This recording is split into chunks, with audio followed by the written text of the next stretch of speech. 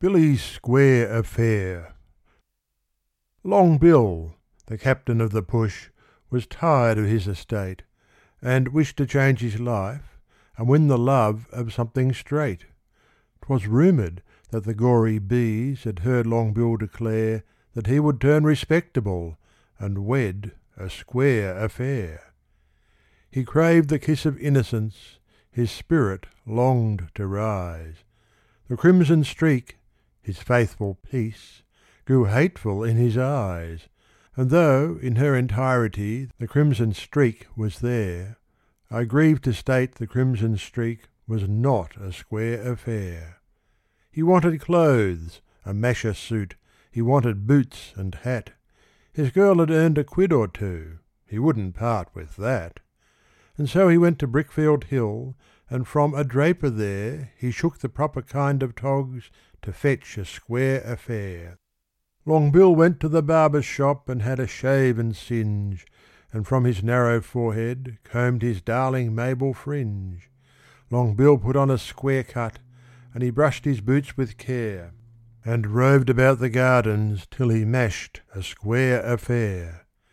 She was a Tony servant girl from somewhere on the shore. She dressed in style that suited Bill, he could not wish for more. While in her guileless presence he had ceased to chew or swear, he knew the kind of barrack that can fetch a square affair.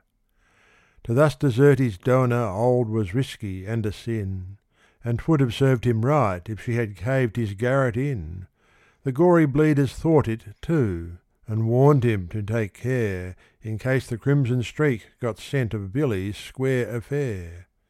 He took her to the stalls. 'Twas dear, but Billy said, "What odds?" He couldn't take his square affair amongst the crimson gods. They wandered in the park at night and hugged each other there. But the crimson streak got wind of Billy's square affair. "The blank and space and stars!"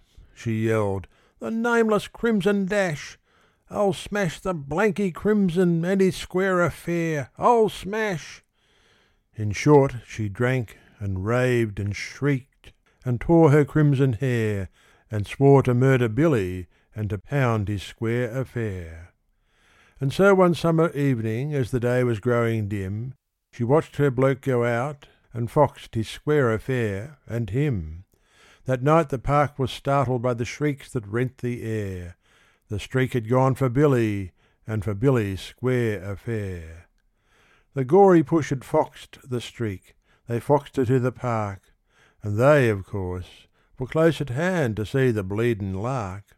A cop arrived in time to hear a gory bee declare, "Gor blarmy, here's a red streak foul of Billy's square affair."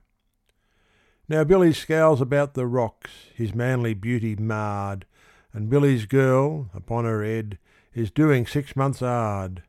Billy's swivel eye is in a sling, his heart is in despair, and in the Sydney Hospital lies Billy's square affair.